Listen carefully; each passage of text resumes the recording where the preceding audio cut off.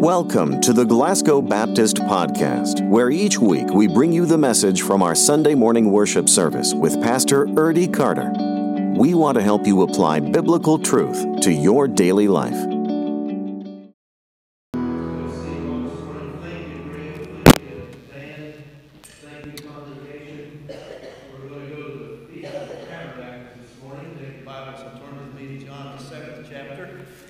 And I'll tell you, Brother Greg and our musicians this morning have brought us to a time of worship which reflects, in part, exactly what the folks in Jerusalem gathered that day and heard what Jesus had to say. Brings us exactly to that point in that time of worship. Israel was celebrating the fact that God had set them free. And not only that, but He had sustained them. So that's where we want to go this morning with this particular passage. And in John, the 7th chapter, and we're going to begin reading here with the 37th verse and go through the end of the chapter. But basically today I want to center my thoughts around the context, the scene, the bombshell, and the response. So let's go to the Lord in prayer this morning as we begin. I'm going to come down here to stand with you. And let's stand together as we pray. I'm going to come down here and stand with you, as is my custom, because I want you to know I don't stand above you. We all stand together at the same level, the foot of the cross, and we stand there to hear God's word. Pray for me. Pray for me. We need to hear God's word. I want to be effective in conveying God's word. And I want to do that humbly. I want to do that before Him. I want His power to flow in this moment. Perhaps through me, through the Scripture, and perhaps through my words and your prayers, that God may touch and move to whoever hears this message and whoever in this world hears our time of worship together, that this time together may matter for Him. I'm deeply moved by that, and I'm deeply humbled by it. Let's pray together. Father, we thank You for this privilege that we have on this day. We thank You for our country. We thank You, Lord, for the Constitution of the United States and for men who so many years ago understood the value of religious faith and of all religions, and understood the great harm that can come when religion and when government come together, and saw in their wisdom to keep them separate, to not establish a religion, to not inhibit the free exercise of religion. So we stand today on this corner in this town, continuing the mission of this church, which does not come from the Constitution, but comes from Your word, and that is to proclaim that in our belief and the freedom to believe it, we believe that Jesus Christ is the answer to all that man may ask, and to all that man needs to be. Jesus Christ, His life, His death, His resurrection, the giving of His Holy Spirit is the answer. We pray, Lord, that You'll create a thirst in us to know more about You, and to those who may not know You in a personal way. We pray, Heavenly Father, that in this message today, that they'll hear and they might believe and they might receive forgiveness and the gift of Your Holy Spirit. Carry us along by Your Spirit, Lord. Open our hearts, soften our hearts, Lord, we pray, that we may hear and that we may be what You want us to be. Help me as we preach. Carry me along, Lord, I pray. In Jesus' name, amen. You may be seated.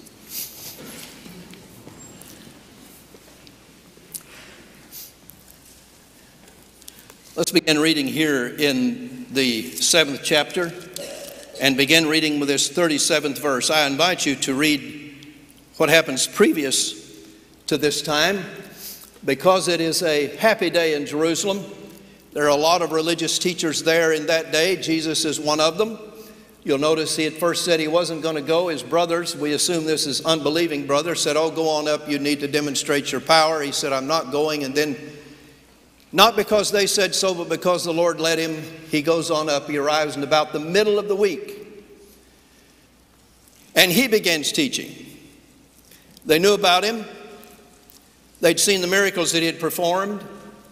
In fact, the people were asking for him. And then in the middle of that, on the last day of that, we come to the 37th verse. Now on the last day, the great day of the feast, Jesus stood and cried out, saying, "If anyone is thirsty, let him come to me and drink. He who believes in me, as the scripture said, from his innermost being will flow rivers of living water." But this he spoke of the Spirit, whom those who believed in him were to receive, for the Spirit had not yet been given, because Jesus had not been glorified. Some of the people, therefore, when they heard these words, were saying, "This certainly is the prophet," meaning one promised in the Old Testament, a version of the Messiah. Others were saying, "This is the Christ." Still others were saying, "Surely the Christ is not going to come from Galilee, is he? Has not the scripture said that the Christ comes from the descendants of David and from Bethlehem, the village where David was?" So a division occurred in the crowd because of him, obviously Baptist. Some of them wanted to seize him, but no one laid hands on him. The officers then came to the chief priests and the Pharisees, and they said to them, "Why did you not bring him?" They had sent, the chief priest had sent the temple police out to get him. And you have to read the first part of the chapter. And they come and they don't have him. They didn't arrest him. They went and heard him and didn't arrest him. And they said, "Why didn't you bring him?" And the officers answered, "Never has a man spoken the way this man speaks." The Pharisees then answered them, "You've not also been led astray, have you? No one of the rulers of the Pharisees has believed in him, has he? But this crowd, which does not know the law, is accursed." Nicodemus, who came to him before, being one of them, in other words, Nicodemus shows up in the 3rd chapter of John, goes and talks to Jesus by night. He was a Pharisee. He said to them, "Our law does not judge a man unless it first hears from him and knows what he's doing, does it?" They answered him, "Are you not also from Galilee, are you? Search and see that no prophet arises out of Galilee." And everyone went to his own home. We understand something of what Jesus is saying and what it means to us today. We need to understand the context. And the context that John is trying to bring to us in his gospel is that he is declaring from the outset that Jesus was God in the flesh, that Jesus had pre-existed with God, that the world as we see it now was created by Christ. It was created in conjunction with Jesus the Son, God the Father, which are co-equal. He was there at the beginning. He wasn't a God. He was God. And so who was standing before them and who John is telling you about, he's trying to show that Jesus is not only just the Messiah, but he is God himself. He is the Word of God. He is the message of God that comes to proclaim what God is trying to tell mankind, what he had been saying through the law, what he had been saying in the desert, what he had been saying in Egypt, what he had said to Abraham, is that God, what he had said to Adam and Eve, God wants to have a relationship with you, and he's doing everything in his power, and now in Christ, in his own person, to bring redemption to mankind. John is saying, look, here is Jesus. Look at the miracles he did. John, in his book, calls them signs. And that means they're a billboard. And the billboard, as Jesus performed these miracles, they were billboards. And Jesus' commentary on the miracles, they were billboards. They said, this is who Jesus is. Who is he? Well, the argument had been here in the first part of chapter 7. He is from God. His authority was from God. He didn't do it of himself. He didn't go up to the feast that day because men told him, if you want to really be popular, you need to go up there and do something. He came because he was being obedient to the Father, which he submitted himself to when he came in flesh as a man among us. So John is saying every sign which Jesus performed draws men, if they want to look at it, to say who he is. He is, as we say, the Son of God. So John is trying to tell us that this Jesus is the redemption that Israel was looking for, the ultimate redemption. And if we go back to John 3:16, for God so loved the world, the whole cosmos is that word, that he gave his only Son, that whosoever believes in him would not perish but have everlasting life. This is John's concept of what Jesus was doing in every miracle he performed, in every word he spoke, by his death and his resurrection. He was saying, I am the I am that has come to you in flesh so that you may see it and understand it. I am the Savior. And that's the gospel we preach.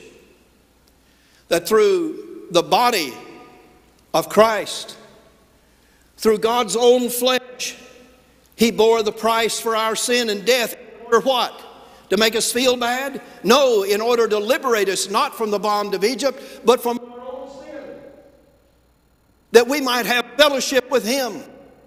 In fact, that we might have that living water in us, which is what? Which is the promise of the Holy Spirit that comes to every believer. If you don't have it, you need to check up on your relationship with God, because Jesus said, my Holy Spirit will be in you, and it's going to spring up into everlasting life. You're going to have a relationship with me that lasts all the way to heaven. That's the context that John is trying to tell us about. The context that he is saying this whole thing takes place in terms of the gospel of Jesus Christ. And then there's the scene. Because we're in the middle of a religious festival. It was the Feast of Tabernacles. Our Jewish cousins have a lot in common with us as Baptists. When they got together, they ate. And this was, everybody brought their casserole. You know, everybody brought their casserole. And they came from all over Israel. And they came to Jerusalem. And here's what they did. It was a favorite and best attended festival of all that the festivals that they had as Jewish people. They came and camped out. I read one commentator that said they camped out up in the vineyards. You know, you had the grapevines tied up there, and they'd throw things over, and they'd camp out there all week. Well, I'm sure some rich Jew come up with a Winnebago that he drove up in, you know, and self-contained showers and all that. But most people were just camping out in a tent. Because why? Well, that's the way that they camped out in the desert. When God brought them out of the slavery of Egypt, he brought them out into the wilderness, and they were camping out in tents. And so, you know, the kids loved this. All their cousins were there. Everybody was there. Mom was cooking. You know, women are always cooking. Camping's a big deal for women. You know, they just work just as hard camping as they do at home. That's what my mother used to say.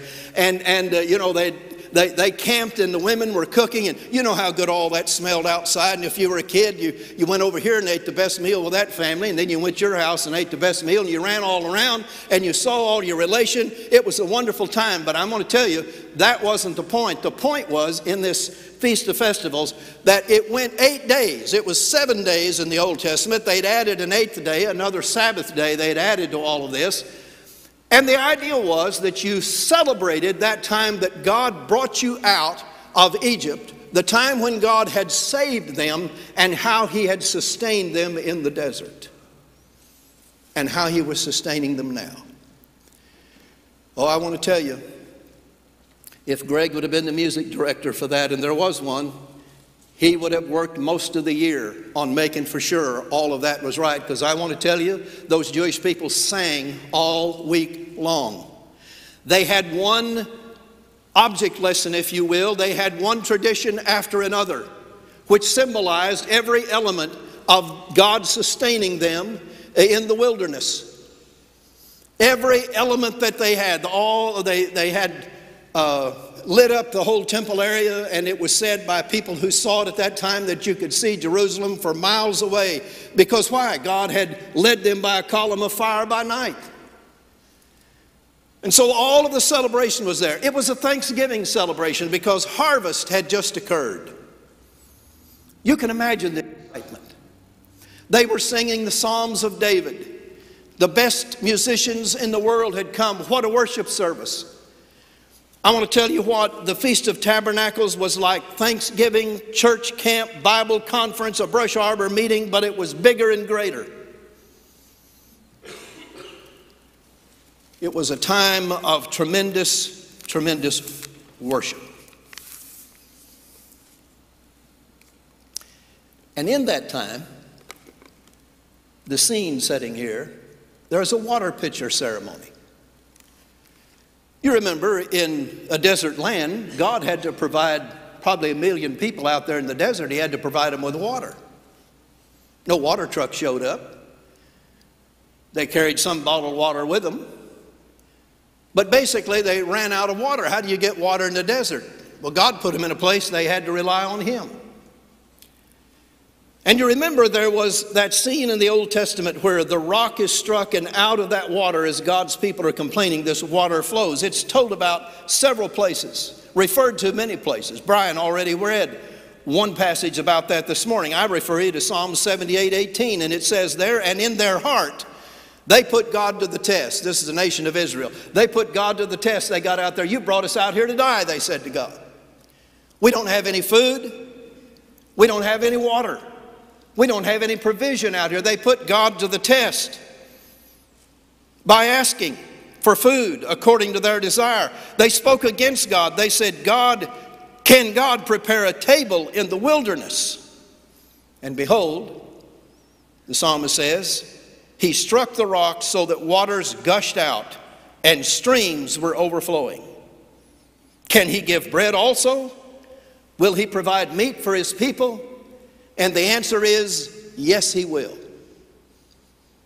But I read that part of the psalm to set the scene that talks about the rock being struck and water flowing out. It's all throughout the Old Testament. It's referred to again and again and again. So the scene is they're worshiping. It's a high and holy moment. And in that scene, in the first day of the feast, they go down and get copious amounts of water from the pool of Siloam, and they carry it up and put it in storage containers there up at the Temple Mount. And every day there is a pitcher ceremony. A pitcher of water is drawn. People are singing. Scripture is being quoted. Scripture, they're singing Scripture. And people are singing and they're waving symbols of worship to God, and they're praising Him. It's a high and holy moment, and the pitcher is taken, and it's there at the altar, and they turn that pitcher over, and they pour it out. And there's a great shout, and people are seeing, not up on a screen, they're seeing and watching what it must have been like as they sing and praise God for Him to provide water in a desert place. They do that all 8 days. And then on the 8th day, there is this climactic scene where the water pitcher is brought around and around and down and comes down, and finally the water is poured out. Perhaps Psalm 7:18 is actually quoted. And then that scene of the worship service that we've planned and we've done for generations is interrupted. Many New Testament commentators believe it was at that moment when the pitcher is raised and poured out and all of God's people are looking and listening after they've sang, is at that moment that Jesus stands up at the feast. He says, "If anybody thirsts, let him come to me. That's the bombshell, folks. That's the theological bombshell was thrown right in the middle of the church picnic.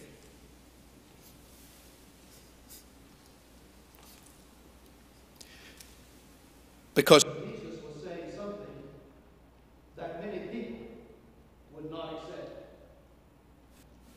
Jesus was declaring He is the source of all the Old Testament was saying comes to Him. You say, well, that's okay with us because we know who He is. Well, what if somebody would have stood up last week in our Lord's Supper service and have said, I am the body and blood of Christ. If any of you want forgiveness for your sins, come unto me. Why, our hair would have stood straight up. A lot of us who can't hear very well would have said, what did he say? Did he say what I thought he said? And then when we understood it, we would have been insulted. We would have said, who does this person think he is? Is he serious? Why, this is blasphemy. And that's exactly the way that many people took what Jesus said that day. It was a bombshell in the midst of things. Now, many people saw it coming. They'd seen the miracles that he had performed. They had seen and heard his words, and they were taken back because every sermon they heard was just somebody stringing together a bunch of quotes from the Old Testament. Nobody had any real power in it. What they had seen and heard was just ceremony after ceremony that they stood there and they listened to, but their hearts were not stirred. Because they'd come to a place in their own life when the Word of God meant so little to them. It was just a tradition. It was just what they did. It was tied up in their politics. It was tied up in all of that. And Jesus shouts out, if anyone is thirsty, let him come to me and drink. He who believes in me, as the Scripture says, from his innermost being will flow rivers of living water.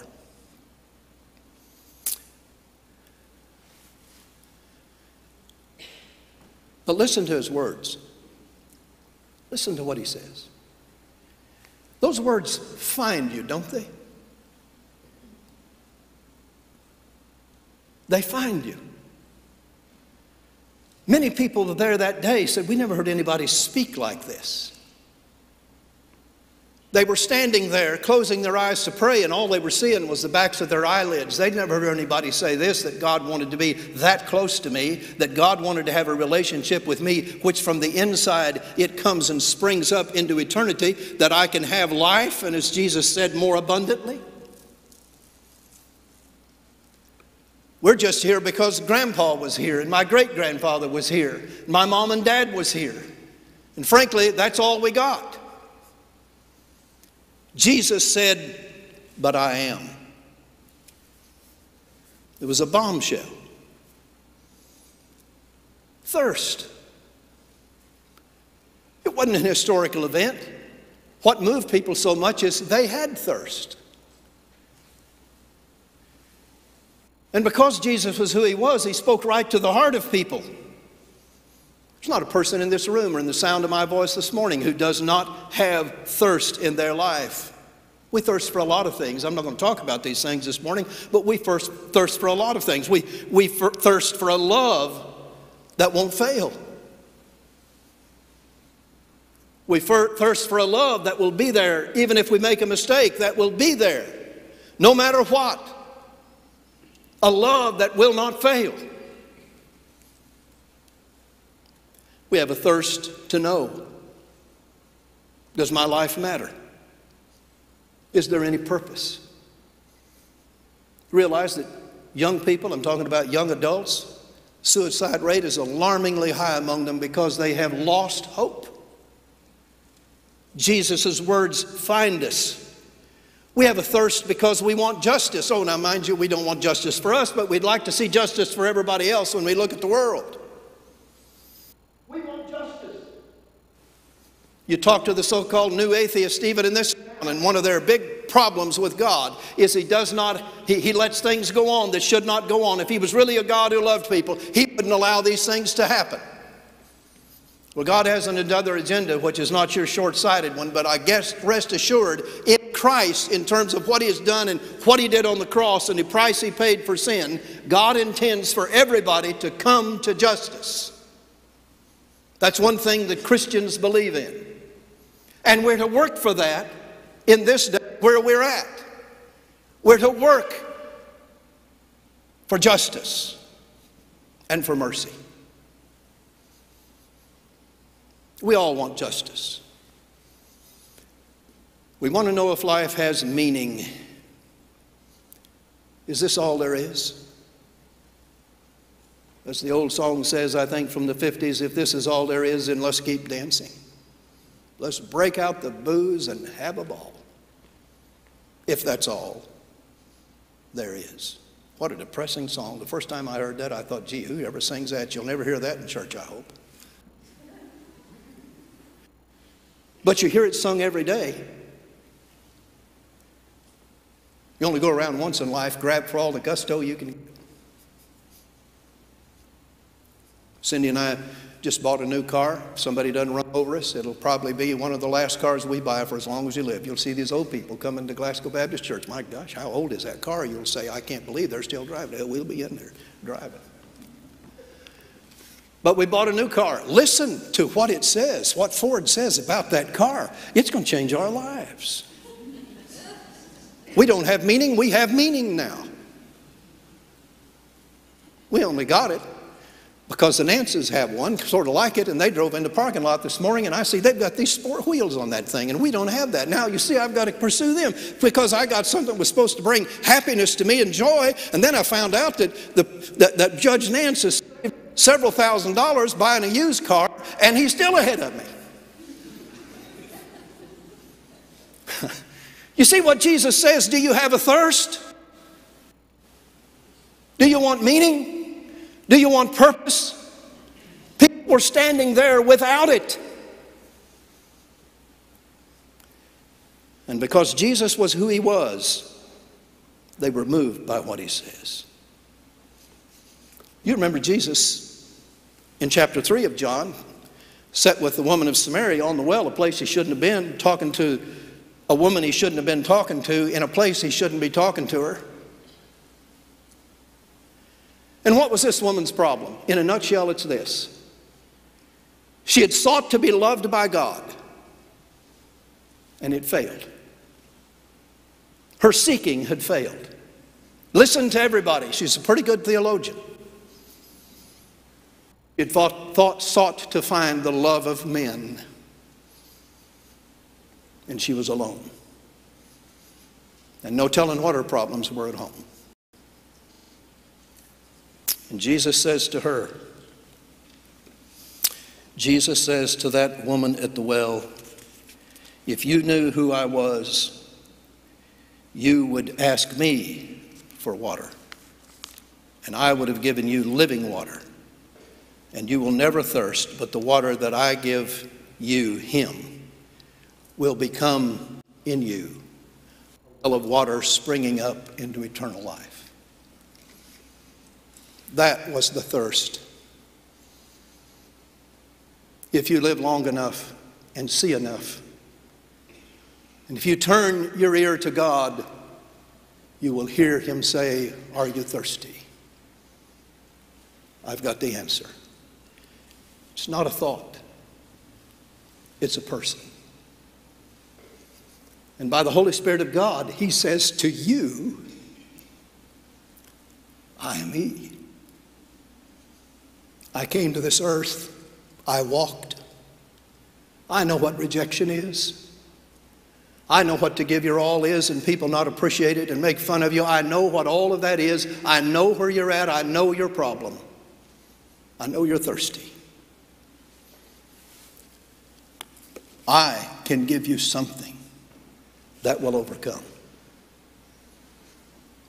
You know what we're talking about here this morning, folks? We're talking about conversion. We're talking about being born again. We're talking about whatever word you use for it, God does something for you you can't do for yourself. And see, we've got a lot of Baptists today, and a lot of Catholics today, and a lot of people in the Church of Christ today, and over to Methodist Church today, and down the street to Assemblies of God. We've got a lot of people in these churches in Glasgow that don't know the Lord. They've not been converted. They think it's a great idea. They celebrate. They're moved. Bill Gaither sings and they weep tears of joy. They hear the organ play and they're lifted up and there's an emotional thing. But God's not talking about an emotional experience here. God's talking about something that you decide about. And that brings us to the response. Jesus said, if you believe, I'll give you water and you'll never thirst again.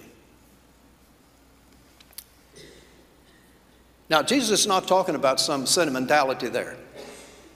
He's not talking about what your grandfather believed, and he's not talking about what your mom and dad believed and how well you were raised. That's all great and good, and praise God for it. He's talking about believe in me. Have you believed in me? That's not sentimentality. That's not just, oh yeah, I accept it. Oh yeah, I'm just like everybody else. But I just don't take it that seriously. Not talking about that, because the people that understood what Jesus said couldn't do anything else but take it seriously. I never heard anybody speak that way. They had the arrest warrant to go down and get him, and they came back and said, where's he at? And they said, we couldn't arrest him. We never heard it. Have you heard this guy? Have you heard him? And listen, when you come to hear the gospel, I'll tell you, it troubles your life. Because believing is not sentimentality, believing and wishful thinking. Believing is putting your trust in Him. It's a commitment. And how do I come to that? Well, these people saw. And they heard. And many of them believed he was who he said. They looked at the scripture and said, nobody could do this but what is from God. They looked at the scripture and said, yes, but you know, we've got to look at who he is and what he said and what he does. He has to be from God. They saw the lives changed around them. They saw the difference in their life, that the thirst they'd had that was driving them crazy, that they didn't have anymore because they were born again. That's what Jesus told Nicodemus. Nick, listen, you're a great Jew, but it's not your water birth as a Jew by your mother that makes you a child of God. It is something of the Spirit, and that's what you don't understand. You have to be born again of the Spirit. Jesus said, you'll never thirst again. Why? Because you're a Baptist? Shoot, no. But because God Himself has come to live in a renewed and cleansed heart and sets up His tabernacle at the very center of your life. So the response was what? Well, when the scribes and Pharisees had sent the police down to arrest Jesus, they understood what Jesus was saying to them. There was no doubt in their mind. They'd been plotting to kill him for a long time. And they plotted all along. When he realized that Jesus was saying, I am God Himself. I am the source. I am what that ceremony was all about. Last Sunday, the body and the blood of Jesus, as we had observed the Lord's Supper, was exactly the gospel to all of our lives. That is in a person. It is not in the wine. It is not in the bread. It is in the actual body and bread of Jesus Christ, who which, if you're His believer, He comes to dwell in you. And that means something. And nobody can stand and say, I am the body and bread of Jesus, because we know that the Holy Spirit has come to live in us, and we know it is this same experience and response that they had. We have trusted Him. Scribes and Pharisees said, the problem with you people is you don't know anything. You don't know the Bible. You don't know what the Old Testament says. What they really did know is that if this man is a fulfillment of the Old Testament, If this man really is the Son of God and is God himself in flesh with us, which none quite understood at that time, if he really is who he says he is, then your job is going to radically change. And that's why we are where we are at as Baptists. We want to trust in everything. We want to busy ourselves with everything. We want to have a wonderful demonstration. We want to have all the right words and all the right songs. But when it comes down to this one fact, you have to believe in me and trust in me. And you find out that's not some decision I made at 8 years old. That's something I carry with me every day. Not because I'm better than anybody else, probably because I'm worse than anybody else. Which is why I get down there and don't stand up here and lord anything over you. Only a sinner saved by grace, that's it. And God's claim upon my life and upon your life and upon the church's life, his own body, to act and work in this world is something that we carry with us every day. The scribes and Pharisees knew, and of all religious people, we know that we get set in our ways. We get our power. We get our little kingdom going on. And the Spirit of God says, I want to reach these people and you need to do this. And we say, well, no, Lord, not that. That's not me. Somebody else can do that, not me. But when the Holy Spirit comes, there's conviction. When the Holy Spirit comes, there's an illumination of God's Word. When the Holy Spirit comes, there is a tugging at a heart which God has claimed and which you've given to Him. And He says, I want you to obey. Trust and obey, for there's no other way to be happy in Jesus but to trust and obey. And you say, why, you're a slave is all you are. Well, it's perfect slavery. Because there is a God who loves us and who wants to spend eternity with us. And this God has shared His mission to reach this community with this church and with you and I, or from whatever church you may be in today that you listen to this from. Let's don't be dry bones in a dry place.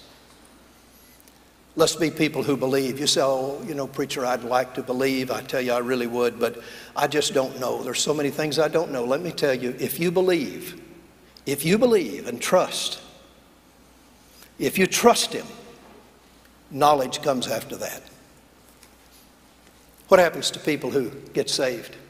They just come and say, I trust you, Lord. I agree with you. I've got sin. If you can forgive me, I want you to forgive me. I believe you died on the cross. I'm trying to believe that. I want to trust that in my life. What happens?